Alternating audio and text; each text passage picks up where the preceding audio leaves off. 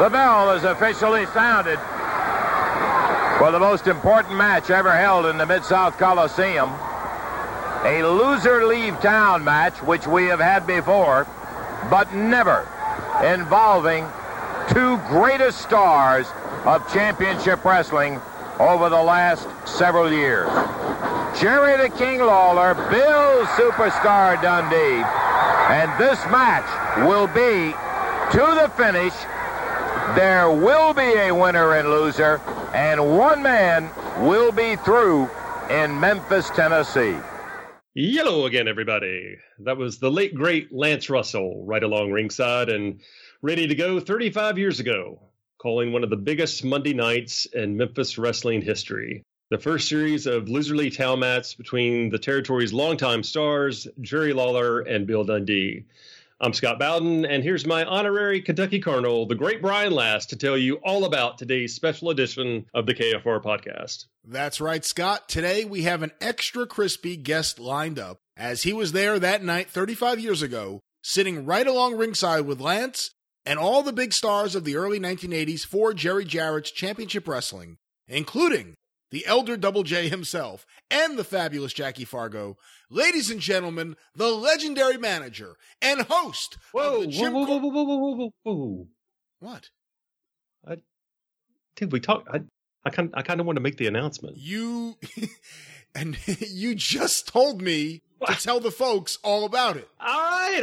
I know, but the guy was one of my heroes growing up. And I'm sure that means a lot to him.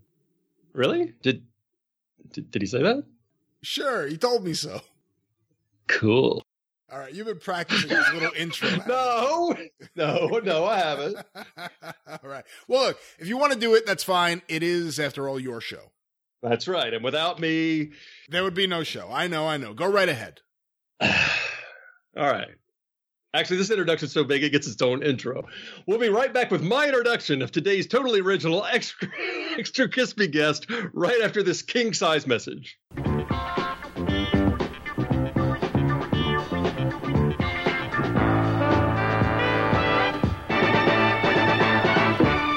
About what has been going on, and this young man is one who is never at a loss for words, especially since he has another guy with him who's never at a loss for words. Here he is, Sam Bass.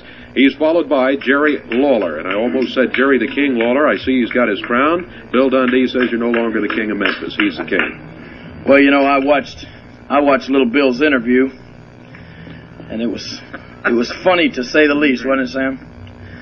He said some things that weren't quite true, but then again he made some statements that had a little bit of truth to them. He said, I'm not any longer the king of Memphis. And to a certain extent, he may be right. Because I don't know if I any longer want to be the king of Memphis. From now on, you people can just refer to me as the king. Because, it's just like a little romance. That's what it was like, but now the romance is all over. They say there's a thin line between love and hate. And Sam Bass asked me last Monday night after the match, he said, Jerry, I can't understand it. What is the reason for it? He said, for months and months, these people have been behind you. The people of Memphis have loved you. They've listened to you every word. You've been their hero, their idol. And now they've turned against you in the wink of an eye. He said, I just can't understand it. And I said, well, Sam, I can understand it. Because all the time that they were cheering for me and hollering for me and looking up to me, in the back of their mind, baby, there was that little bit of resentment. And all it took to bring that resentment out was that one loss to Bob Armstrong. And I'll admit I did lose the match. Like I said, I lost the battle, but I won the war. It didn't matter to all the people of Memphis that I broke Bob Armstrong's ribs. It didn't matter to the people of Memphis that I fractured Bob Armstrong's nose and laid him up in a hospital, and he's out of wrestling for months now. That didn't matter. All that mattered was that I got beaten. They crowded around that ring, and I heard them talking, man. They said, Jerry Lawler, you're washed up, ain't you, boy? Lost that match. You must be through. You has been. I'll admit it's true. You people have never seen me lose before. But you didn't look at Bob Armstrong and see the condition he was in. You were standing around that ring saying, you better go get Sam Bass back. Well, I'll tell you what, I listened to it till I got fed up to right here with it. So that's exactly what I did. I went and got Sam Bass back, baby. And you're not going to see me lose anymore in that ring. Never again will you see that. I know what it was. That, like I said, it was a resentment in the back of you people's mind. I don't really know what it's like to be a common person like you people. But I can almost imagine, everybody needs somebody that they can look up to and idolize. And that's what I gave you people. Somebody that you could call your children in here and tell them, look, son, there's what you need to eat. Drink all your milk, eat all your food, and grow up to be a man like Jerry Lawler. That's what you could tell your kids. Listen to them. See? That's my people over there. When we come down to talking about facts, the truth is not always good to hear, but ladies and gentlemen, I'm telling you the truth, whether you like it or not. I'm sick and tired of trying to be Mr. Nice Guy. You know what? You people are really not very likable people. I have a lot of respect, or a little respect, for jerks like Eddie Marlin and Tommy Gilbert, because they try. And I realize now because I tried, I realize just how hard it is to be nice to you people. You little jerks come running up to me with a little scrap of paper and a pencil and say, give me your autograph. You should come crawling on your hands and knees and say, please, King, do me the honor of giving me your autograph. I should be selling them. Well, don't ask me for no autographs anymore, brothers and sisters, because I'm going to turn a deaf ear on you. I'm sick and tired of you. I'm through with all of you. Don't call me the King of Memphis. Just call me the King from now on. I'm fed up with it. Now let's talk for just a minute about that shrimp Bill Dundee. He said, I'm not wrestling Jack Briscoe. I got news for you. You got your wires crossed, punk. I am wrestling Jack Briscoe. That match is already signed. This match is simply for the Tennessee representative to see who's going to wrestle for the Southern Heavyweight Championship. A lot of matches were held all across states and the country last week, and there were winners. We've already heard some of the winners in the matches. Dick the Bruiser, Bobo Brazil. There's going to be some mighty elite company there, and wouldn't you look funny in a tournament with them, Bill Dundee? You're not even in our class, baby. You're not in the same class as me and Dick the Bruiser and Bobo Brazil. You're right down there along with Tommy Gilbert and Eddie Marlin and jerks like that, Tojo Yamamoto and Tommy Rich. That's your speed. You're not up there with the superstars, baby. You got a long way to go. And Monday night, you stood out here and told all the people, well, let them be your people, because I don't want them no more, Bill Dundee. You tell them, baby. I don't need them. You know, you people don't realize what I did for you. You stand here with that little sign on the mouth. Hey, that's right. You stand here with that little smirk on your face. Don't give me the wind up. I'll talk all day if I want to. You stand here with a little smirk. Don't point your finger at me, baby. You and Lance Russell. If you don't mind, let me hold this for my boy, will you? This jerk here and Lance Russell, they were nobodies. The only reason when you walk down the street today, people don't say, there goes Lance Russell and Dave Brown. They say, there goes Banana Nose and that other geek that Lawler talks about on TV. Nobody says I'm from Memphis, Tennessee. They say I'm from Lawlerstown, baby. That's what I did for you people. I put you on the map. You don't appreciate it, so I'm through with you. And Bill Dundee, I'm going to show you. You can have these people, and I'll show you what good they are Monday night, because I'm going to walk over you like a piece of garbage in that ring, baby, and I'm going to be the Tennessee representative, and I'm going to come out wearing the Southern Heavyweight Championship, and it's going to be just like it used to be. Ain't that right, Sam? That's right. Just like it used to be. You're looking at the men in Memphis right now, baby. We'll see you tonight, Dave, in Ripley, baby, if you want to ride up there and watch a good match. So you stay here. Jerry Lawler. The people say to me, not that the people turned against Lawler. Lawler turned against the people. He'll be going down there against Monday night Bill Dundee in the main event. It will be part of the elimination tournament to determine Tennessee's representative for the Southern Junior Heavyweight title. That's coming up Monday night down at the Coliseum. Take just a minute. We'll be back with you. And we are back on Kentucky Fried Wrestling. As we mentioned in our opening, we are honoring the 35th anniversary of one of the best bouts ever held in Memphis, which was also featured around the Territories Loop, earning one of the biggest money weeks ever for promoter Jerry Jarrett. Now, this series about featured Jarrett's two biggest hand-picked stars, who worked practically the same match with the same finish to huge crowds in Lexington, Memphis, Nashville, and Louisville, June 2nd through the 7th, 1983, with a loser leave town stipulation and the AWA Southern Heavyweight title hanging in the balance. With a rushed yet still effective build-up through heated promos and not one but two different go-home shows and good old-fashioned storytelling, fans filled the buildings in each town, drawing 120,000 plus combined, which would be about $300,000 today. And even more impressive, with the exception of Lexington, those were towns where Jarrett promoted cards weekly. And they all came to witness Jerry the King Lawler defeat superstar Bill Dundee to regain his belt and finally rid the area of his perennial rival and former ally, and what many fans declared the best match they ever saw in the territory. Now, behind the scenes, Dundee's departure also resulted in other key names leaving the area, including our guest today. But which bout was the best? When people discuss the classic 83 loser leaves town match, most folks I know automatically think of the Mid-South Coliseum in Memphis. But little did we young Memphians realize Lawler and Dundee had already wrestled the same match twice already. So it's no wonder they had everything perfected by the time they hit Mempho with 2 days rest. So that tells me the best performance must have been at the Coliseum. Our guest today is one of the few individuals who was not only in attendance for all four bouts, but I believe he was also at ringside, no less. He's probably seen more Lawler-Dundee matches in person than any human being alive, with the possible exception of referee Jerry Calhoun, who probably has no recollection of most of the bouts, being knocked momentarily unconscious by errant punches during most of them. I'm counting on his photographic memory, if you will, to shed some light on this 83 series and why this feud clicked with fans while the 79 program between the King and the Superstar did not. He is a former manager of champions with a stable that has included Norman Frederick Charles III, King Carl Fergie, The Angel, Jesse Bard, Duke Myers, and Apocalypse. Today, he is recognized as the country's most popular cult leader since L. Ron Hubbard. He is the only wrestling personality whose podcast is closely monitored by the Secret Service. Ladies and gentlemen, James E. Cornette.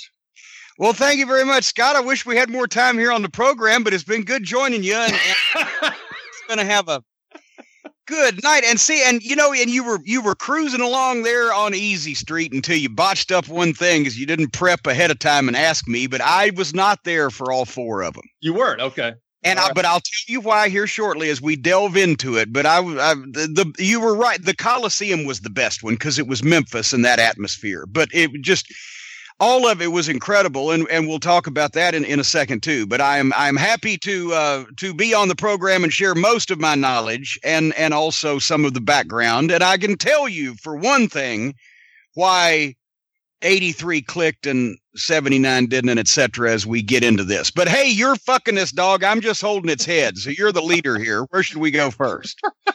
Seems like you could have reworded that a little differently, but okay. Let's fuck the dog. Now the 83 bout is unfortunately I was not in attendance. What? Yeah, I know. I was playing baseball that summer. Oh, Sid. Okay, and Sid. I know. Hey, well, no, but back then, but you didn't just skip a game on a whim. I was a starting first baseman, so I was not there. Well, there you go, Pete Rose. There's no way they could have done without you for the biggest match in modern history. One of you said matches in Memphis. I've seen matches in a lot of places. That was one of the 5 best live matches I've seen anywhere. I was going to ask you about that. Not only what are some of your other favorite bouts you saw live in the Memphis territory, but where this Lawler-Dundee match ranked among your personal top 5 that you've seen anywhere. And it's like you can't at that point when you're dealing with something at that level go, well, number 1 and number 2. What. Gosh, which was better, Sgt. Pepper or, fucking whatever the case. It's at that point, it's all art and it's subjective. But for enjoyment factor, Lawler-Dundee, and that to me, that was the best one. Flair Steamboat, a classic midnight rock and roll. Of course, the Lawler Funk March 81 match. And then actually maybe a few stray Flair matches could all be in the and there was Tiger Mask and the Dynamite Kid, but it's rarefied air up there, right? Mm-hmm. Part of the thing to me was that Lawler and Dundee were perfect for each other because they had completely different wrestling styles, completely different, but they were both incredible workers. mentally they got the wrestling business. Psychologically, they got the wrestling business. I'm not even talking about mentally how to tell a story in the ring. I'm just talking mentally. They got the wrestling business better than almost anybody else. So even though they're completely different wrestlers, their work was so good, and they could do things that complemented each other, just because one would take a great bump in some way, but the other one would figure out a way to give it to him. That Thez press they used to do, where Lawler would get hooked up under Dundee's legs, and they'd be 4 feet in the air, perpendicular to the mat, and they'd go down. It's because the one guy could take the bump well, and the other guy could give it well. It was just they melded perfectly, but it was also because there was so much truth to that rivalry. And in 77, there wasn't, because there wasn't that rivalry yet. That's when Lawler actually made Dundee, Jerry Jarrett's booking of the Lawler-Dundee program made Dundee a top singles babyface, when before the biggest he'd been on the roster was a tag team heel. But because Lawler was undisputably the king as a single by that point, first painting Dundee competitive with him, and then painting Dundee able to beat him, and they built it up so slowly that it wasn't some guy coming out of nowhere, but Dundee had to earn it. First, he had to beat Lawler's stooge. Then he had to not get beat by Lawler twice in the same match. Then it was a one-fall match, but it was more even. They brought him up, and then Lawler made Dundee in 77 in the ring, and it wasn't a rivalry then that was so real life that it could spill over. But 6 years later, Dundee's been a workaholic. Dundee's been constantly trying to learn booking from Jerry Jarrett, and always, trying to be and finally does become the booker and is figured in the office. And Lawler has switched babyface, and it was always 1 and 2, and some people like Dundee, but Lawler was always the guy, right? And so there was the natural, but Dundee probably worked a lot harder when he was booker than Lawler did. So there was always the rivalry. By 83, all the fans knew it. And because even when they were both baby faces, then they were partners, they wouldn't ride together, right? Because there was that tension and professional respect. But, so by then they all knew it, and Dundee had now switched heel, and it was a completely different, it was a reversal. Now Dundee was the heel that was bitter because all these years he hadn't been able to knock Lawler off, and this time he was going to do it, and he was going to stop at nothing. And it was plausible because they'd both been there for 10 fucking years, right? So that 79 didn't work because it was a rehash of 77, where Lawler had just turned heel again. Business had been somewhat sketchy anyway that year, and Dundee the babyface and Lawler the heel again, even though they threw Jimmy Hart in, it didn't have time to percolate well before Lawler broke his leg. So, 83 was the big reprise of something that people remembered from 6 years before that had sold out to Coliseum all summer. Plus, too, I think Dundee being a heel, he was finally able to cut loose, and we got to see a little bit more of his real personality. To me, Dundee was always kind of a smart ass and a little bit arrogant and cocky. Yeah. And I think he just relished that opportunity to cut loose again. And see, you being a young fella, you never got to see Barnes and Dundee live. No, I didn't. And actually, because Barnes was even more of an arrogant, obnoxious, Australian than Dundee was. Barnes did a lot of the talking, and Dundee didn't really get the chance. But now Dundee had been around, and also he had never talked on TV in Australia because he worked underneath. But now he'd been around all these top promo guys that came through Memphis for years and years, and doing the babyface promos, which was not his, his demeanor.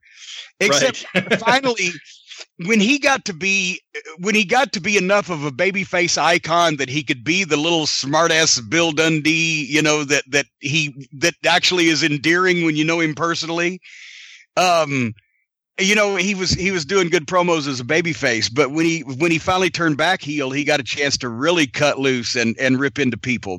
And he also got a chance to pull off some more of those heel bumps, because once again, if you didn't get a chance to see Barnes and Dundee live, they were the first heel team that came into Tennessee territory that took big bumps. They were like a Stevens and Patterson style revelation. We had great heel teams in the South, but they were all built on being big and fearsome and mean and pounded on the underdog baby faces, right? So you had Don and Al Green. I mean, my God. The Von Brauners. The Von Brauners, the interns. Yeah. So then all of a sudden here come these two fucking cocky foreigners that talked funny from over in Australia. But the bumps they took and the matches they had, and they had a deal from the time they came in and shot an angle with them. They had heat, and they would drag the Southern Tag title belts to the ring. Instead of wearing them, they'd drag them on the ground behind them, because that was how little respect they had for these, cheap championships here in the States, mate. And they'd throw them in the ring. Before they got to the ring, they'd throw them in over the top ropes. They'd hit the ring first, then they'd get in and yell at everybody. Well, the baby faces, whether Eddie Marlin and Tojo, or the Tojo and Jimmy Golden, they did a program with the fucking Fuller Boys, but whatever. The baby faces would be so offended at whatever Barnes and Dundee had done, and Barnes and Dundee had so much heat that every week the baby faces would hit the ring hot and jump-start it. And they'd fucking blow into Barnes and Dundee while they still had their fucking, those old Japanese warm-up suit jackets on. And they'd goddamn boom, boom, boom, and they'd pick up the belts and they'd whale them with the belts, and then they'd shoot Barnes off toward one turnbuckle to turnbuckle, and he would go forward up, hit the top turnbuckle with his stomach, flip over forward, and fucking go over the top rope and not stop rolling until he got the third or fourth row ringside. And then they'd shoot Dundee off, and he'd do that fucking head first up and over goddamn thing where he did a handstand on the apron before cartwheeling off into the floor in the front row. And the place would blow, and from then on, it's action. Either the baby faces were bumping them, or then when they took over to get the heat, they were doing not only a bunch of double team shit, but just as soon as the referee turned his back for a second, when a baby face fed in to complain, Dundee would run up the ropes like a ladder and come off the top with a flying double sledge to the middle of the ring and then roll out the other side, and Barnes would take his place. Or whatever the fuck. It was always action going on. And then on the comebacks, they'd fly again. Eddie Marlin would hit George Barnes with that old running overhand forearm that the Southern babyface used to throw. Yeah. And Barnes would take a backflip and land on his stomach and his face from the big forearm halfway across the ring. It was just so they were all, that's why they got over it, because they just Stevens and Patterson the thing over. They had these great fucking wild matches and bumps and blood and all that stuff, but that all made sense. Yeah. And one thing I noticed in listening to the WHBQ if Barnes hadn't got homesick, they were still the champions when he decided to leave and go home. Wow. Yeah, and I know that Christine Jarrett had been planting the seeds in Jerry's ear, saying, you need to turn him babyface. He's too good looking, and he would be the ultimate underdog, and that's eventually what ended up happening. But at the time when he was doing those promos with Barnes, I went back and listened to a lot of the WHBQ stuff, and it's interesting because there's such a contrast between the two. Barnes, as you said, is almost like a Nick Bockwinkel delivery. Very deliberate. Yeah, with an Australian accent. Yeah, and then he would pass it off to, and Dundee was the firecracker and kind of the hothead.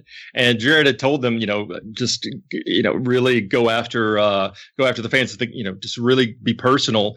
And it's frankly some of the most racist promos I've ever heard in my life in the beginning. And then I think they were told to calm it down a little bit, because all the fans from the balcony were just torpedoing them with bottles and batteries and everything else they could get their hands on. That scar that Dundee still got across his chest was from one of those old-fashioned metal nail files the old women used to carry. This woman in Louisville one night came out of her purse with it. Do you think some of the personal animosity or jealousy or rivalry between the two that was very real started because of the timing of Lawler's departure in February of '75 and the arrival? The Australians debuted the very next week. And, the territory, I think, went down a little bit. They dipped a little bit into the 5,000-6,000 range. But a month later, the Australians are headlining and regularly drawing crowds of 10,000, 11,000. They drew a couple of sellouts. Do you think that bothered Lawler a little bit? No. No? Well, actually, To be honest, I would never think that, because let's put it this way. It wouldn't be any animosity between him and Dundee for it. It might be if he was down in Georgia or wherever he was at that point that Jerry had sent him, and he hears they're drawing 10,000 people in Memphis. He's probably hot at Jerry about it. But honestly, I think that Lawler always knew that they were going to bring him back to Memphis. I think I would have to think at that point. And also I would think Jerry Jarrett always knew he was going to bring him back to Memphis. And as soon as they brought Lawler back that summer against the Stomper, it sold out, from the first match. And so then he made the moves to bring him back in full time. And I guess they made up with their issues. Mm-hmm. But the point is, I think more of the rivalry came between Lawler and Dundee, to me, from both of them were top guys that wanted to be the top guy.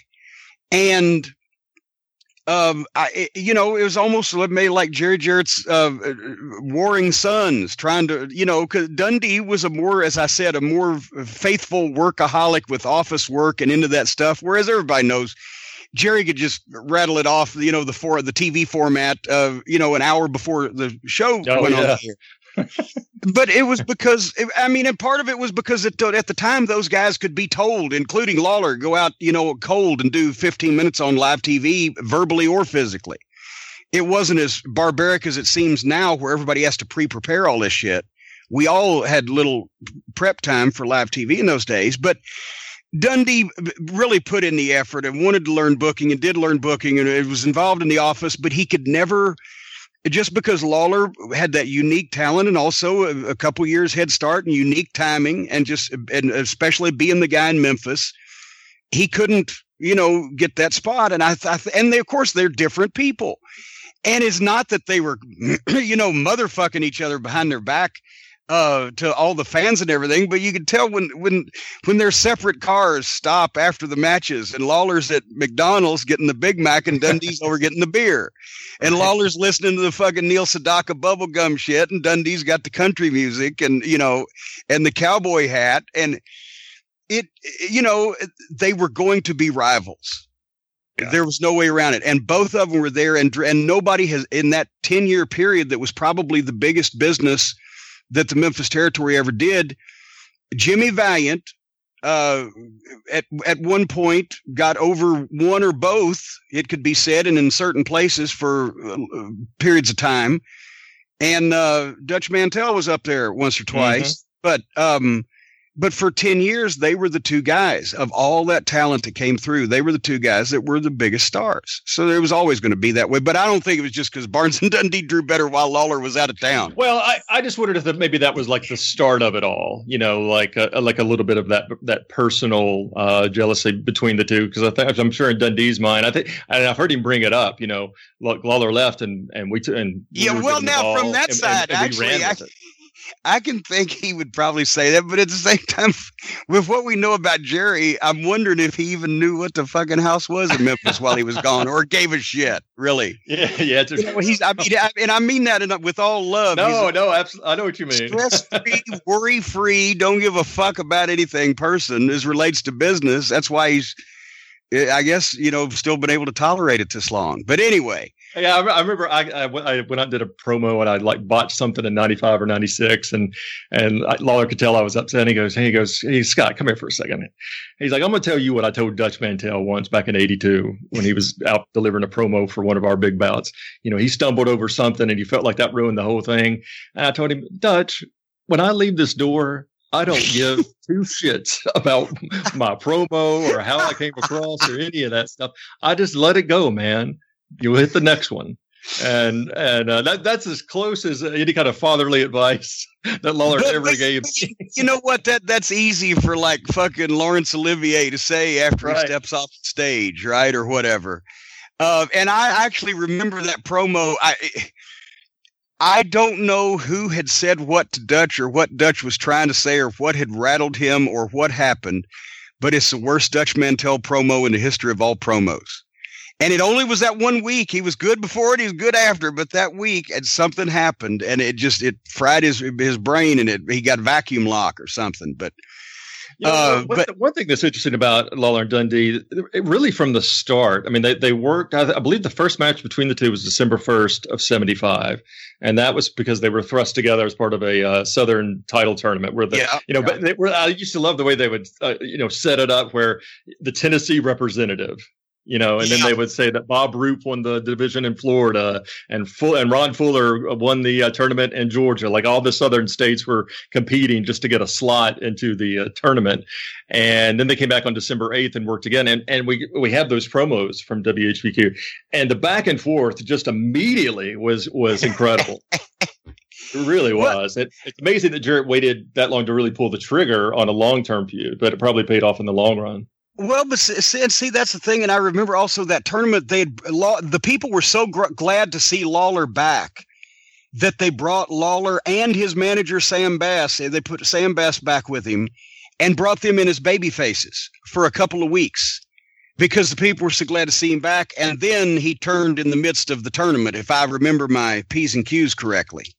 And was not Bob Armstrong was involved. Well, I think he injured Bob Armstrong to force the tournament, right? Yes, that's exactly right. Yes, you are correct, sir. And that pretty much, then they turned. But I can see why that he waited because at that time, remember, here's the thing. Dundee, once again, had been in the business so long in Australia, but he'd only gotten a main event spot when he and Barnes were pushed here and they drew huge houses. So Jarrett knew he had something and he saw the talent and the determination, but you can't just take a tag team heel and then suddenly make him a top singles babyface that quick and make him competitive in that environment. And that's why, and also teach him how to be a babyface in Tennessee because he'd only been here, 6 months to a year. So that's why he put him in the tag teams. He was he was tag team champion every time a babyface tag team the next year, 76, was champion. It was usually with Dundee, right? Just to get people the idea of seeing him in the main events, and he's wearing belts and he's credible. Yeah, they did that with Steve Kern when they And by then, and remember in 77, the way they started the program was first Dundee had to last 15 minutes against Bad Leroy Brown. That was Lawler's stooge. And then, so he does, and that means he wins, even though he didn't beat anybody. He just lasted because they're building him slowly. And then it was, well, you can't last with me, with Lawler, and then he did. And I'll beat you twice, but he didn't.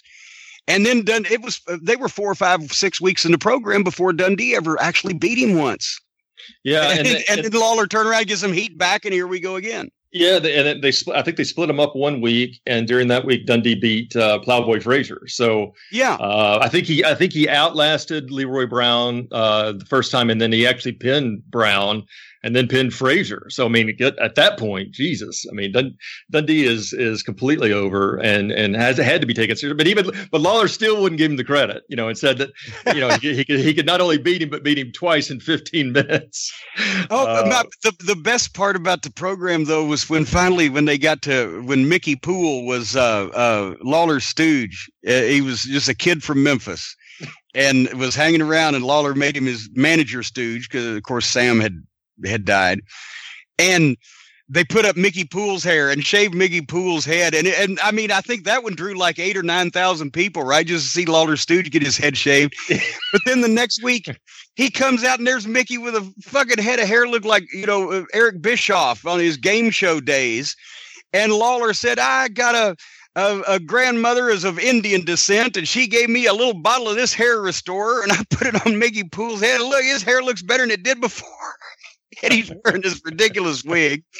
They kept that thing going for 4 months and drew the biggest houses the last 3 weeks of it. Yeah, I think 10 straight weeks of working on top, peaking with a sellout on August 1st of 77 with Lawler winning the title and Dundee's Cadillac, and he had risked his hair to get that, and then they came back the next week. And Lawler, I think he defended against Orndorff, but lost to Dundee. I think Dundee had put his hair on the line, and it all kind of built to and then around that time, Elvis died, which sort of planted the seed, I think, for I remember when Lawler finally announced his retirement after the final match with Dundee. Finally. When they shaved Bev Dundee, which had to be the most outrageous stipulation in the history of wrestling to that point. I would think. Would you agree that Lord, no, that's not the most ridiculous stipulation ever in the history of wrestling. That probably to that point, where a guy's wife's hair was at stake. They were wrestling alligators in the 40s. But here's the thing. I say finally announced his retirement because, Elvis died in late June. No, I thought it was August. Was it August? Okay, it was August. It was August. No, wait. I think he died anyway. No, he died in June, didn't he? We should know. I should know this. You should know this. While you look it up on the interweb, I'm going to tell you what, regardless of when he died, they had the idea because things were so hot. Lawler had got so hot, and they knew they had to, they were not going to, Lawler and Dundee were not going to wrestle for the rest of their lives. They knew that. So they got to do something, and they think, well, here's a chance. Maybe we can have him retire, and go into singing, and then, draw a house with him being gone for a while when he comes back. But because the Lawler-Dundee program was going so well, that's when Jarrett decided to extend it. The last 2 weeks where they did the hair matches were supposed to have been after the blow-off. And so they because he kept it going for a couple of weeks because he saw that there was still life in it, as I recall him telling me. But anyway, so then by the time that Lawler then turned around and retired, and business immediately went in the toilet, he had to come back out of retirement after only like 3 weeks. So it wasn't even time a demo tape, much less getting a and I think it hurted a little bit. I wish they had said art, like he was going to concentrate on his artwork, because the singing thing, how plausible was that, really? It fit the story, but art, you'd say, okay, yeah, this guy could be a big artist, but the singing, I think, but anyway, but it was the perfect blow off, because at the time, every babyface that I can think of, really with the exception of the big Fargo and Al Green hair match, which is what sold out the Coliseum for wrestling the first time in 1972, in the end, the babyface, the heel, always got his head shaved. And nobody was smart then, so a lot of the people probably went the first week thinking, which sold out, I think, or came pretty close, thinking it Dundee versus Lawler, hair versus hair. Yeah, Lawler's getting his hair shaved, and they wanted to see that. Well, then when they didn't, they were fucking stunned that Dundee got his head shaved. But then the next week, when they hear Dundee's wife versus Lawler's hair, okay, well, there's no way now. And that's why they were into school at that point. Yeah. They were back to school because they had kept the thing going because they were drawing so well. And that may be the only time they ever did a fucking 10,000 person plus house in Memphis the first week of September or whatever. Yeah. Two consecutive 10,000 people in the Coliseum, which is, again, you're right, because it's like clockwork. Usually the first card in September, there's that huge dip. We've talked about it on my show, on the experience that when going over Smoky Mountain, that September would, but anyway, and I remember Lawler and Guy Coffey and several people telling me that old barber, what was his name? Lance told me that story. He was scared to death to get in that ring and cut that woman's hair. And finally, I think Dundee himself had to tell, no, cut her fucking hair. See these fucking people? They'll never let us out of here alive. Because now by then, the people are like, okay, if they're going to cut this woman's hair, we're going to watch this, right? And it was insane. So, but you know what they got out of that, don't you?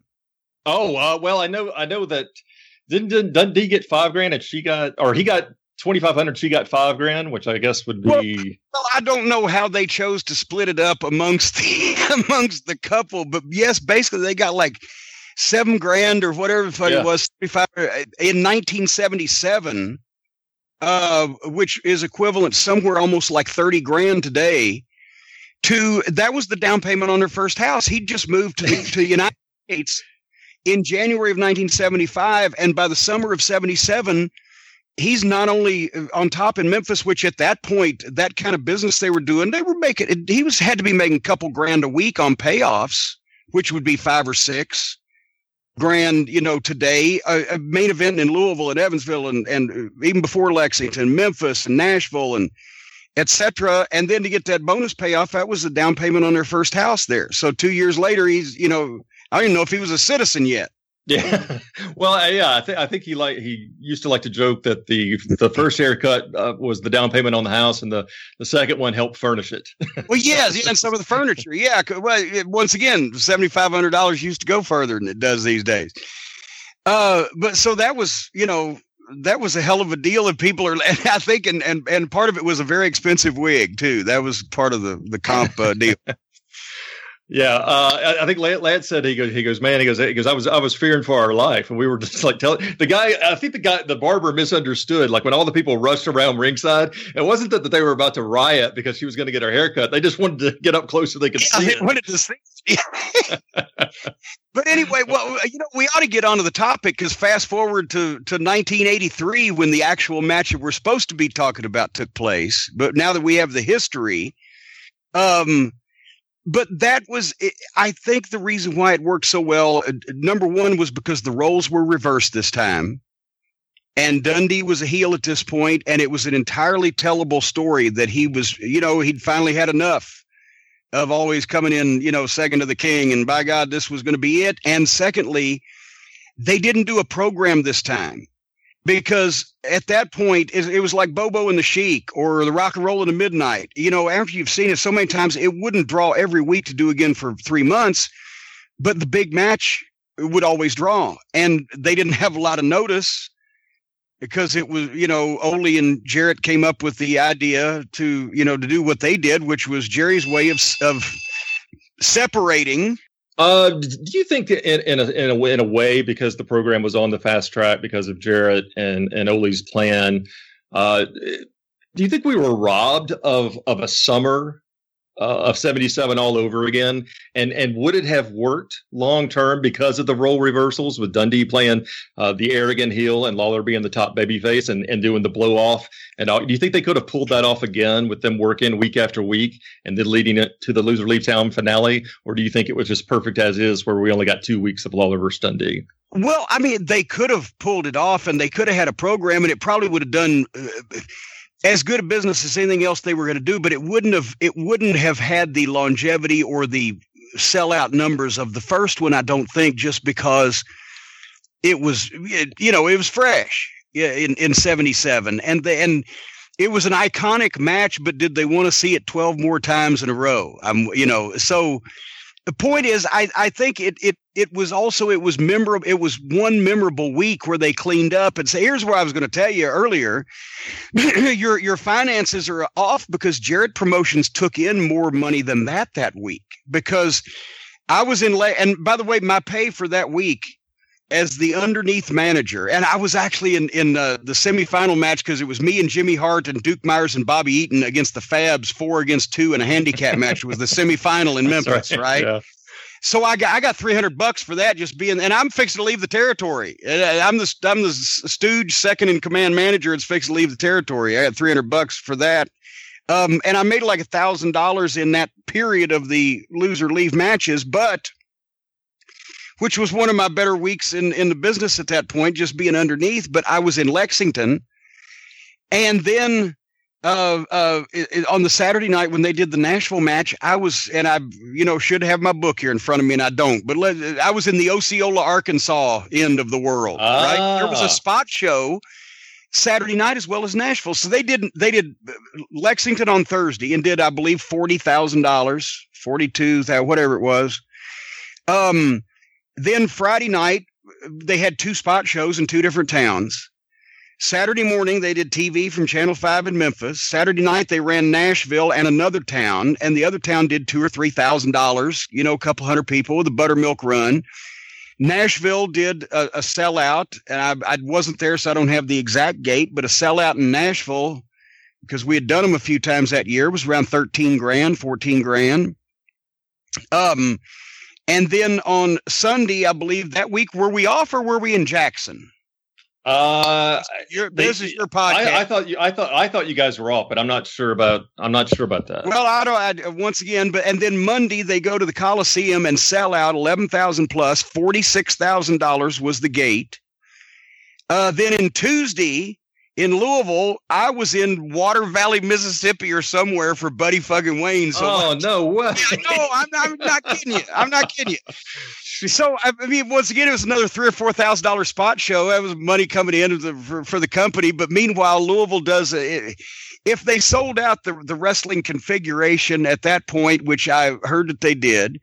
It was around 6,000 people, give or take, and the tickets back then were 6, 5, and 4. And I know in the Gardens, 4 was general admission, and that was 2/3 of the tickets. And then the 5 was the reserved, and there was only about 700 or 800 ringside. So the point is, that sellout would have been somewhere around close to $30,000. And then Wednesday, I don't remember where I was, and they do it in Evansville? See, I wasn't sure, and I've never seen an ad for it, but I'm almost positive.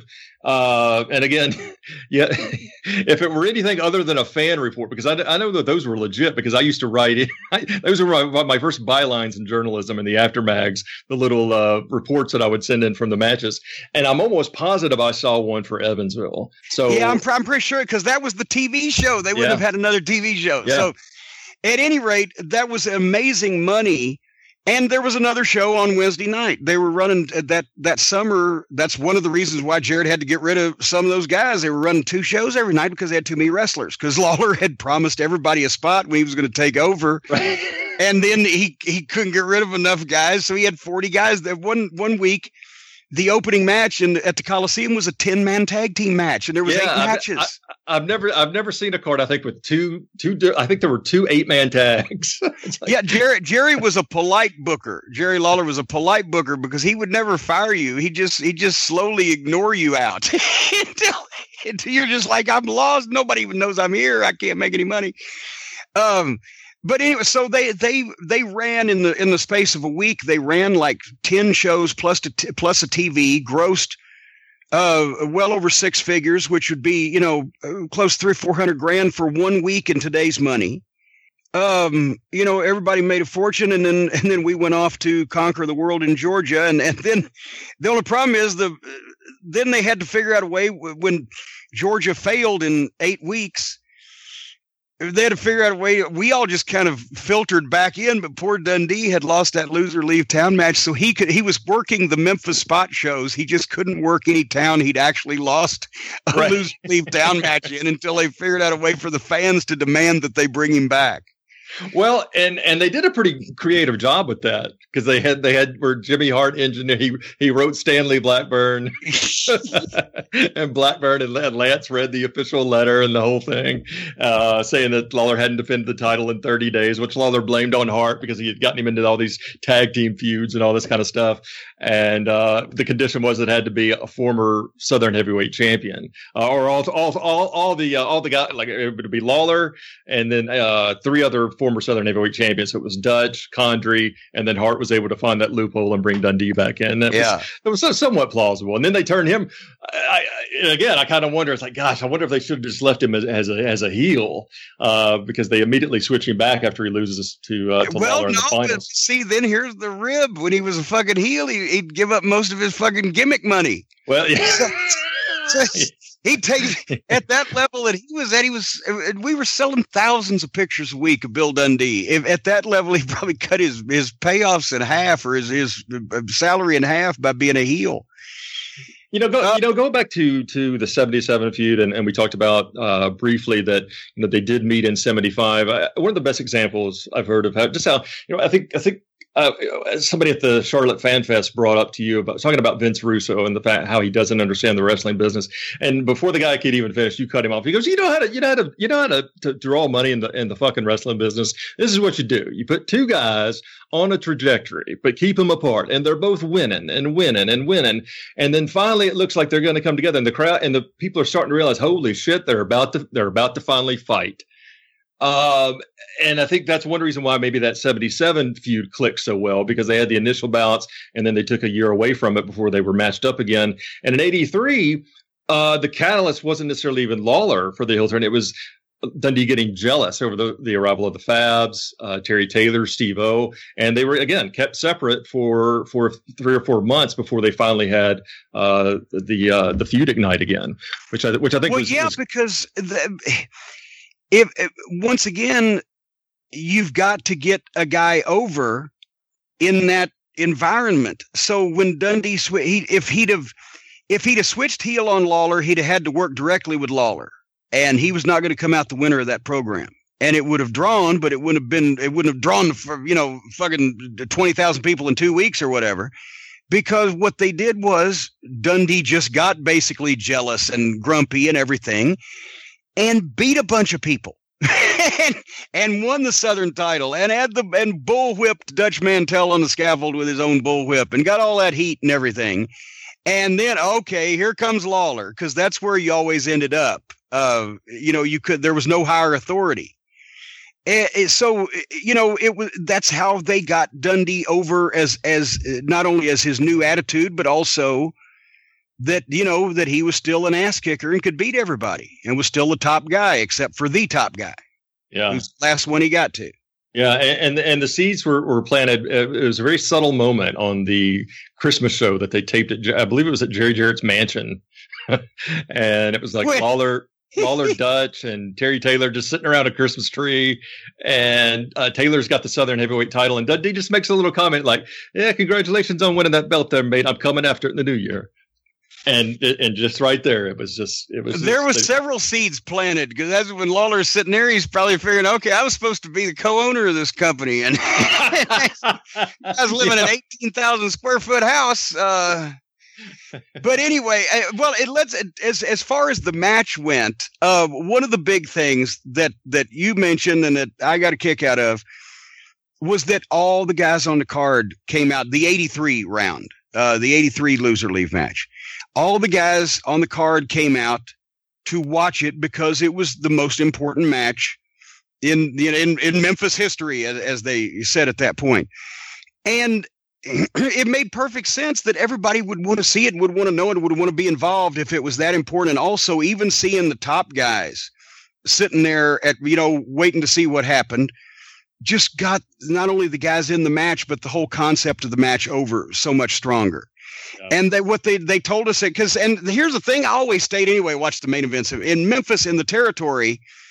The rule was, because the guys were in the car so much, and if you were done and everybody you were riding with were done, you could go. It wasn't like where Bill Watts insisted everybody stay to the end. And of course, also, Watts' territory had more riots than Memphis did, so a lot of times the heels would stay to help the other heels get back to the locker room. But I would always stay and watch the main events in Memphis because it was always Lawler against a big star or something good, and I was following Dutch Mantell's advice he hadn't even given me, but that he gave Steve Austin. Hey, sit there in the corner and watch all the matches. Learn how to do this shit. So I was going to be there anyway, but I remember a few of the other guys are like, goddamn, we got to be back to Nashville and everything. But they just came to us and said, yeah, it's the most important match in Memphis history, so all of y'all are going to watch it. Cheer for your fucking favorite. That was our pre-match instructions. And obviously that's all you needed if you knew what the fuck you were doing. And they put up a separate front row. Because I'd asked us, we're not going to have to sit in the fans, right? Because I'm afraid somebody's going to blackjack me. And they're like, no, we're going to. They had the row, but then they put another front row inside near ringside, and then we sat in that. And I always wondered how the heels felt being that close. Because they had the cops were watching on the end of either row, and we were across the rope and everything. Because that's the exact same place that we were sitting was where this guy clocked Jimmy Hart when Duke Myers was carrying me out after Lawler had beat us up one night, and Duke threw me over his shoulder like he was going to give me one of those Bob Roop shoulder breakers, right? So his head was in front of me. But old Porkchop Cash just bent over and picked Jimmy up like an old woman, and Jimmy's head was hanging over Porkchop's back. And this fucking fan come up and just clocked Jimmy right in the fucking head. He's supposed to be unconscious. And Jimmy hopped off a fucking Porkchop's shoulder and went after that. Yeah, I've got the video. I've got the tape. He's going, he's you, motherfucker, you. And Porkchop's trying to hold him back, and here comes the cops. And it instantly, Jimmy was unconscious, got punched in the face, and was revived and in action within seconds. But I digress. That's where we were sitting. And they just told us, they said, don't interfere. Nobody's going to interfere in the match, but, act out and cheer your favorites. And then we got in the ring afterwards and consoled Dundee, but seeing it just up close, and because I never managed either one of those guys, so that's the only time I got to watch them, in the modern era after I'd gotten the business. I'd seen the original matches as a ringside photographer, but then I'd had to stay away. So I was back up where you could hear Dundee's punches landing. You know, they are so snug, those punches. And the grunts and the oofs, because they were beating the piss out of each, and they expected that. It wasn't there was little margin of error when you were working that snug, but that nobody was going to have surgery over anything. But they were punching each other in the face and taking those fucking bumps hard. Lawler was hitting the concrete hard, but Dundee brought out one of his Barnes and Dundee bumps when he did that deal where he ran and tried to give the foot in the corner, and Lawler moves. Foot goes over the top rope and he goes forwards over the post. Yeah. Now that you mentioned that, I'd never seen him take that bump before. And bear in mind that he was going to turn 40 either the next year. Dundee at that point, but they went that long at that pace. He was in such condition. And he pulled out all of his old shit that he used to do and everything. And plus I loved the running shoulder blocks they'd do anyway. They'd been doing those for years where, fucking Lawler'd take that fucking bump over Dundee's shoulder like that. But anyway, which led beautifully into the finish. Yeah. Which I think is just it has to be the perfect finish to a match, because on the third try Lawler catches him with an uppercut, kicks him right in the gut, and just I love Lawler's pile driver. He gets air under it perfectly. And I believe Lance Russell exclaimed, "He crammed him." And you can see I think at one point you can see like the heels like going, "Oh no," like kind of like you just witnessed a car accident. And that's the kind of thing they already had the reputation that they had such great matches. Then the tapes, what existed, had been replayed periodically over the years, and they'd done such a great job with the TV show, an hour-and-a-half TV show to talk about one match on Monday night in Memphis, and a 1-hour TV show in all the other towns, pre-taped with guys sitting talking about the match they're going to have and playing tapes of matches they used to have and tapes of promoters hoping that they'll come to their company when they have to leave Louisville or wherever the case. That match sold. Well, we figured it up here a second ago, but in terms of number of tickets, between 11,000 in Memphis, 6,000 in Louisville, 7 in Lexington, 24 sold, 2,000 in Nashville, 27,000 tickets in 1 week from a company in 2 states while they were running other shows. And what would they have done in Evansville typically? They did. I bet they did the same goddamn thing. Yeah. Oh, wait. And I thought you meant match-wise. In Evansville, the biggest house I ever saw in Evansville was $11,000. That was, as I said, the match between Lawler and Dream Machine. That $6, $5, and $4 tickets. That building, no way should there have been 2,000 people in it, and there was probably every bit of that. They were standing in the bathroom. They were in the front lobby trying to peek through the doors. Yeah. If they did that, a couple thousand people could have jammed in there, but 1,500 minimum. If they, so once again, it's incredible the amount of tickets that they could sell in a week to those big matches. Were you there for the Mid-South Coliseum bout for Lawler's return? No, I wasn't. I wish I had been. Man, that was absolutely the most packed I've ever seen the Coliseum. I mean, we barely got tickets because Memphis was such a walk-up town.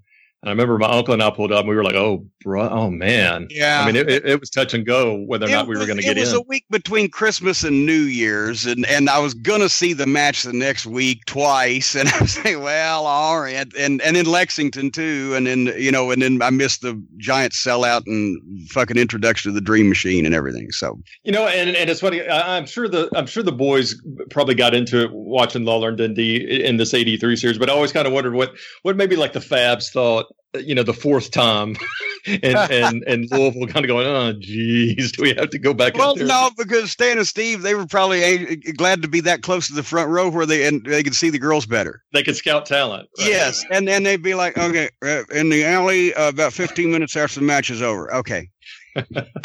But yeah, but being up close and seeing those guys do that. And it was just, and you can tell they're calling almost nothing. Or and Lawler has that way of projecting his voice in your head where you never see his expression change from what it's supposed to be or his lips move, but you just hear his voice in your head when he's telling you to do shit. But they were very little, but they just reacted off of each other, and then they knew by stuff they do when they were going into maybe a spot or two that they knew they were going to do because they had a repertoire. And once again, everything was stiff. People bought everything. You could tell the people, even in the cheap seats, got it instantly and were living and dying on the stuff. And it was and I'm not sure. I'm pretty sure that they did the same deal with Lawler getting color off the bump spot where he gets knocked off the apron and onto the ringside table. And that really probably not in Evansville.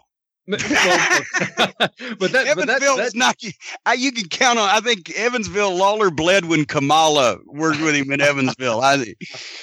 Okay, maybe once. But I do have a fond memory of that though, because a lot of times I remember racing home from that baseball game and just robbed of seeing that great main event, because that's a card my uncle definitely would have taken me to because school was out. And my father, was the lieutenant with the fire department. So I got, as soon as I called him, I'd missed Jack Eaton's news report. So I had no idea. There was no internet. And so I called my dad and I said, what happened? And my dad, I was like, the King won. And I said, all right. And he goes, you know how he did it? And I said, no. And he goes, pile driver. And I went, yeah. Yes. And that's something also that we're missing in today's world when you had to miss the matches as long as you watched the local news. So on the sports segment, they would tell you who won the main event at the Coliseum. We're missing that in today's world. Oh, and Jim, my dad used to complain because there were all these rubber bands in the driveway, and I did say rubber bands, not rubbers, bands in the driveway because I would be there on Tuesday morning. Because your sister was already in college by that point. Hey.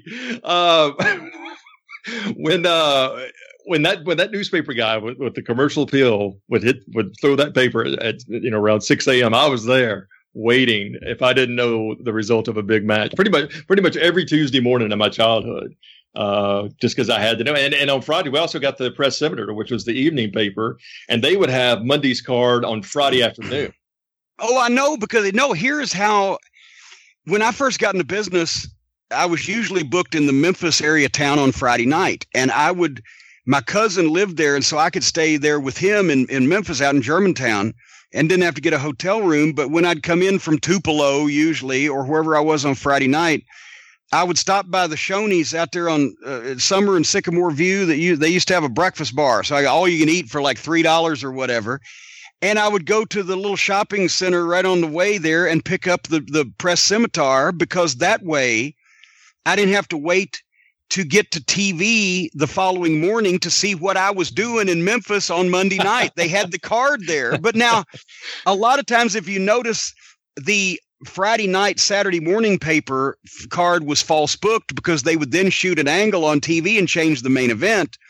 But generally, if you weren't in the main event, and I didn't have to worry about those things at that point in time, then the rest of the card was, what it was going to be. And that way I'd know what the fuck I was doing on Monday night before I got to TV. That's how little notice that the average guys on the card had in those days. That a lot of times we found out what the match was when we got to the show. Yeah, especially when, which you alluded to earlier, especially if Lawler had the book.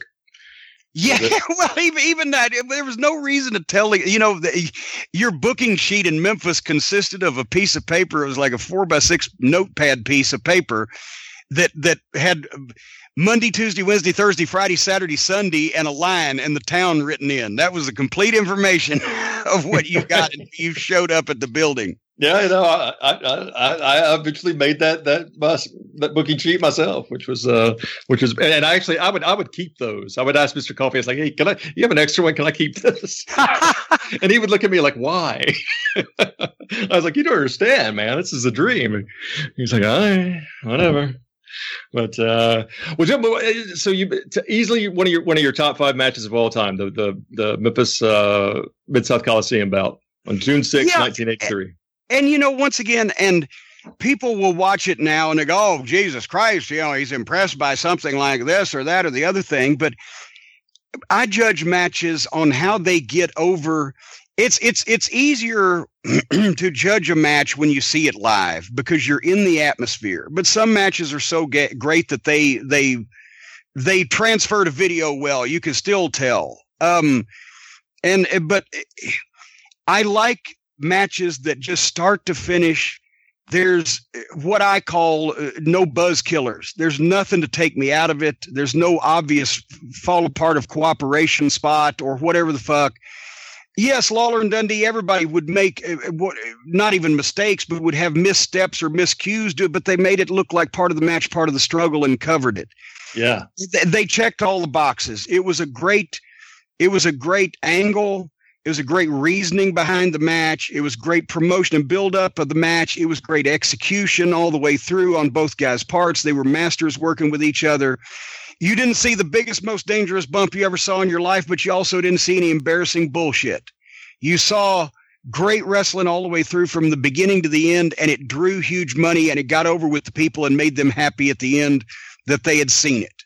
Yeah. And that's, that's one of those matches. It's you don't do that all the time. I mean, and sometimes there's guys who have great matches in a fucking tool shed, and it didn't qualify as one of the greatest matches I've ever seen because it was a great match, but it was in a fucking tool shed.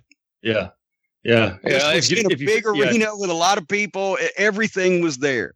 Yeah, and that's what I've tried to explain to people: the atmosphere and just the bubbling over when Lawler would finally pull that strap, and the crowd would be with him with every punch. With we're like boom, boom, and I'm sure that Hogan got maybe a similar reaction, but I don't know, man. The connection I think that Memphis kids had with Lawler being their hometown guy was very special. But also, and I mean, JYD got great reactions on his comebacks, and Dusty got great reactions on his comeback. All the baby faces especially in their home territories, in their heydays, got tremendous reactions on their comebacks because usually most of them, and Lawler fits this category, were not only masters of psychology, but of timing and of pantomime and of body language. And they built it right. And then they blew it off right. And they led the people. The people were making all that noise because these guys were so over with them. But they got the peak of the noise because they showed right at the right point. And Lawler's timing was when he dropped the strap, but he would stand there looking for just the second to let it register. And then when he heard the initial whoof from the crowd, he's dropped the strap. Then he'd start into the fucking punches. Boom, boom, boom, boom. And you'd have a flurry of action to keep people excited. And the heels are bumping, bumping, bumping, bumping. And yes. And then there's the fire up moment where they've taken all their bumps. And then he drops down on the guy and he starts giving him the fucking rapid punches.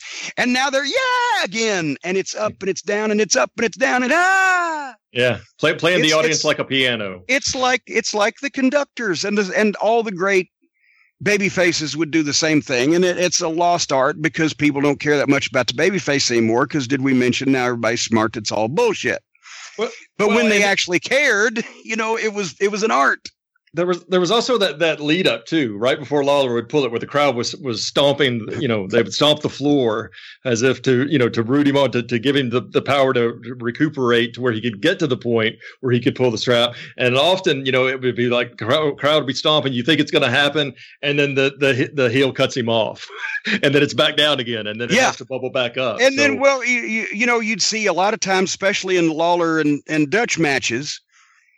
I remember this one spot in particular where they're at a 11,000 seat building, and Dutch has a standing chin lock on Lawler. Lawler's on his knees in front of him, and he's going out and he's going out and he's going out, and then all of a sudden his left arm shoots out. It's got tension in it, and the people popped because they were in a chin lock, but the people were so intent on paying attention to see what was going on that when they caught Lawler's body language that he wasn't done yet, you audibly hear the blow on fucking tape. And because they were invested in the match rather than in the performance. But I digress. Yeah, I saw the same thing with Bockwinkel. He kept working the arm on Lawler, and it kept going back to it. Every time Lawler would come out of it, Bockwinkel right back to it, and just beautifully just built the comeback. And one thing too, I think I would be remiss, watching the bout, it is available in its entirety. But the video package they put together, which I think is just a perfect example of how innovative Memphis was and kind of ahead of the game, because that thing still holds up today. Oh God! Well, what did I steal that for? I stole that for, I think it was Buddy Landell and Shawn Michaels at the Super Bowl of Wrestling in Smoky Mountain with the same Rocky theme music and the concept of the thing, because it was the perfect big match promo, and that is on YouTube. It's like 3 minutes long or whatever, but it was a perfect big match, fucking music video that summarized the back and forth of the whole match. Yeah.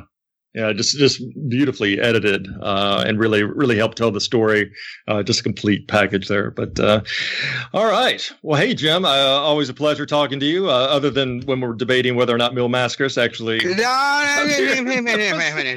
which new evidence has come to light. Well, you know why? Because so far it's been in your ass. Is why there's no light on it. Hey, will you quit focusing on my ass, please? I check for this. It's in the mail, kid. For heaven's sake, I thought I was going to get dinner too, but that didn't pan out. All right, but I can't believe it's been 35 years. Yeah, it's interesting because I called Dundee. I spoke to Dundee recently. 2 Saturdays ago. I spoke with Dundee recently. Did he look better than 4 of the other guys in it? I spoke with Dundee recently, and he was like, he goes, Scott Bowden. He goes, what the fuck do you want? And I said, well, I'm in LA traffic. I got nothing to do, so I thought I'd call you. And he got really tickled at that. And I said, actually, I want to have you on soon because it's 35th anniversary of the Big Loser Leave Town match. And he's like, holy shit, is it? So yeah, a lot of the boys, they don't sit around thinking about their anniversary or stuff like that. But when you're a fan of it and you grow up with it, you always go, "Hey, it's the 20." I think I've celebrated the anniversary of that match every year. Whether it was the 27th or the 29th or the 30th or the 35th. Say, let me ask, when was the date of the last match you participated in? I'd like to start celebrating that. I think a lot of people would. It should be big on most people's calendar, but at any rate, I think the house jumped. I think it was after a Randy Hales angle that we did on TV. So the house jumped from 1,200 to about 1,300. Did they tell the people it was your last match as well? It came out. And most of it was people from Jonesboro, just because I just raked them. I raked the entire community over the coals. I often wonder sometimes if in Smoky Mountain Wrestling I had promoted, hey, I'm fixing to get rid of Tim Horner. Where if you people would just come just to the matches this Friday night in Knoxville, if we draw a big crowd, I'll get rid of Tim Horner for you. I'm wondering if that would have drawn somehow. Hey, do you remember me calling you? And, no, I don't. Well, I'd been managing the Rock and Roll. They were working heel in Memphis, and I was wrapping up my first run, and he was like, "Oh, you ought to call Cornette." Because I guess you were working babyface, and I left you this long message, and you never heard from you.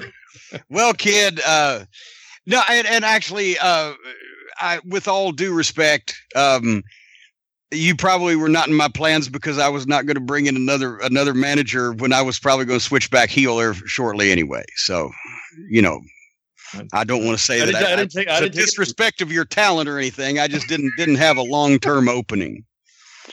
Also, right. I'd never heard of who the fuck you were. That was sure. One part of it, probably. Like, who the hell is this clown? Oh, Jesus. All right, Jim. Hey, thanks for joining us and shedding light on what made this match and feud really, one of the best feuds of all time. Where would you say this ranks as sort of the best feuds in wrestling go? Oh, once again, it's iconic, and it depends on where you grew up. And it depends on when you grew up. But in Tennessee, it would be one of the 3 or 4 great rivalries that people remember, along with, Fargo and Al Green and Lawler and anybody else, Lawler and Fargo. It was quality-wise was every bit as good and better as some of the things in the other territories. But people who saw those firsthand would have fonder memories of those. But it was, by all the metrics, it was great talent, giving great performances, drawing great crowds and great gates, and lasting over a period of time, and with leaving great long-term memories with the fans. So it clicks everything. Yeah, and I just want to say really quickly, even after 83, you know, we like to think that maybe it peaked in 83, but gosh, in 85, they drew another 10,000. Yeah. For the Loser Leave Town finale. And then in 86 now, and I was at both of these because by this time I had my driver's license. So I was like, I'm not missing another one of these damn Loser Leave Town matches for anything. And then they came back in 86. And even though the houses had been down a little bit to that point, but were sparked by Lawler's return, which was really the last great Memphis angle where they attacked Jeff Jarrett and that brought out Jerry Jarrett. And they had two, I think almost two, they had one sellout at the Coliseum and then another near sellout. And then I think it was almost to the day. It was in June of 86. Another 10,000 people packing the Coliseum for a tremendous bout that went about 30 minutes between the two. So they even kept going after 83. It's just incredible. And I mean, you know, Burt Prentice has been running Jackson, Tennessee over the past few years and promoted Lawler and Dundee in 2000. When was the Lawler Funk match I went? It was 2016.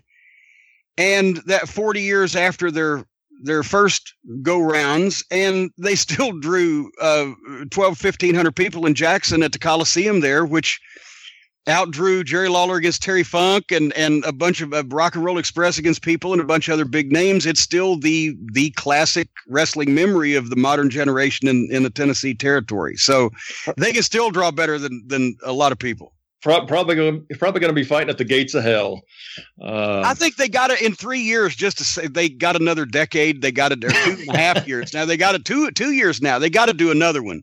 Just say they got one more decade out of it. 70s, 80s, 90s, thousands, teens, and 20s. That'd be 6 decades. They'd beat Bobo Brazil and the Sheik. There you go. All right, wrap this thing up, kid. All right, Jim. Well, thanks for stopping by, and we'll have you on again real soon. Well, thank you. Thank you for the tease. I'll be waiting with bated breath. If you wonder what the smell is, it's my breath being baited. There we go. There we go. Ladies and gentlemen, James E. Cornette, our special guest today here on the KFR podcast. We'll be right back.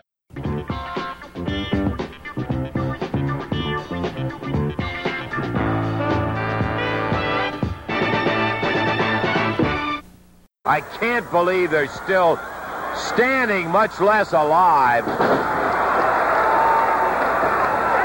And Dundee split his legs out from under him.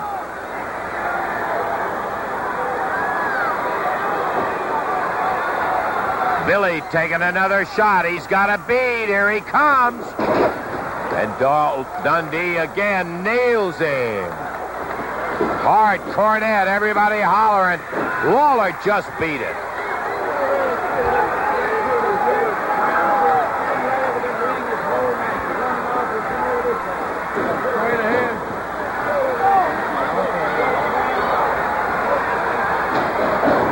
And Lawler catches him with an uppercut. He's going for the pile driver.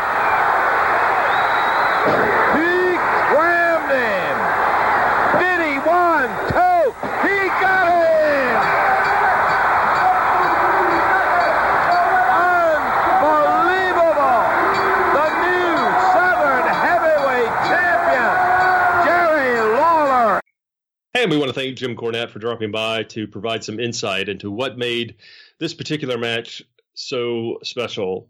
And man, I could have sworn that he was there for all four, but you know, they did this deal where it was the first time I'd ever seen this, which just made the match that much more special, where the entire ringside area was filled with, well, as you mentioned, Brian, and as you were telling the folks most about today's show, all the big stars, the Rock and Roll Express, the fabulous ones, Jimmy Hart, Duke Myers, Bobby Eaton, all the Coco Ware, that they were all seated around ringside, the heels on one, the baby faces on the other.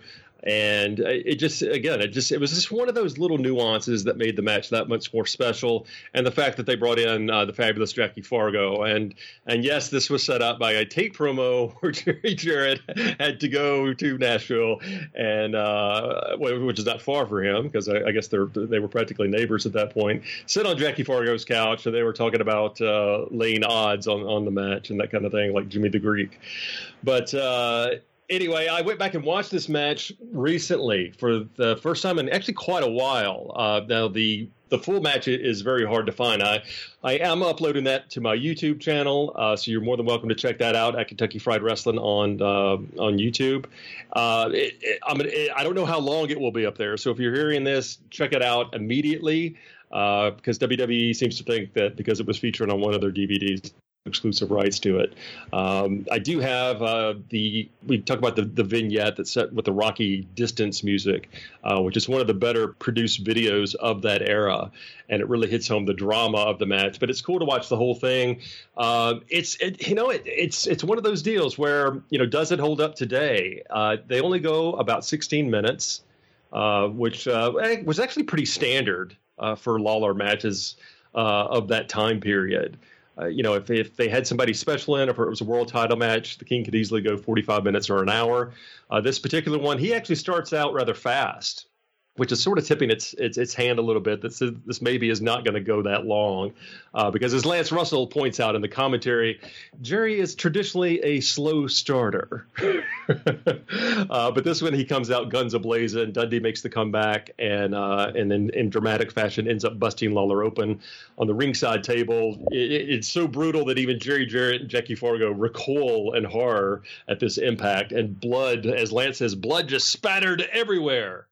And the King hits a gusher and then rallies and ends the match in decisive fashion. As my father told me so many years ago, as I missed this match coming in from a baseball game, he ended it with a pile driver. He crammed him, as Lance Russell said, sending the superstar packing, and the King maintained his Memphis residence. Well, I already told you about my YouTube channel. You can also find me on Facebook at Kentucky Fried Wrestling. You can also find me on Twitter at Trav Scott Bowden. You can follow Brian on Twitter at Great Brian Last. For Brian Last, this is Scott Bowden, reminding you that Kentucky Fried Wrestling is a production of the Arcadian Vanguard Podcast Network. We'll see you next week. Bye-bye, everybody. The announcers on this program are selected and paid by parties other than this station, namely the promoters of Championship Wrestling.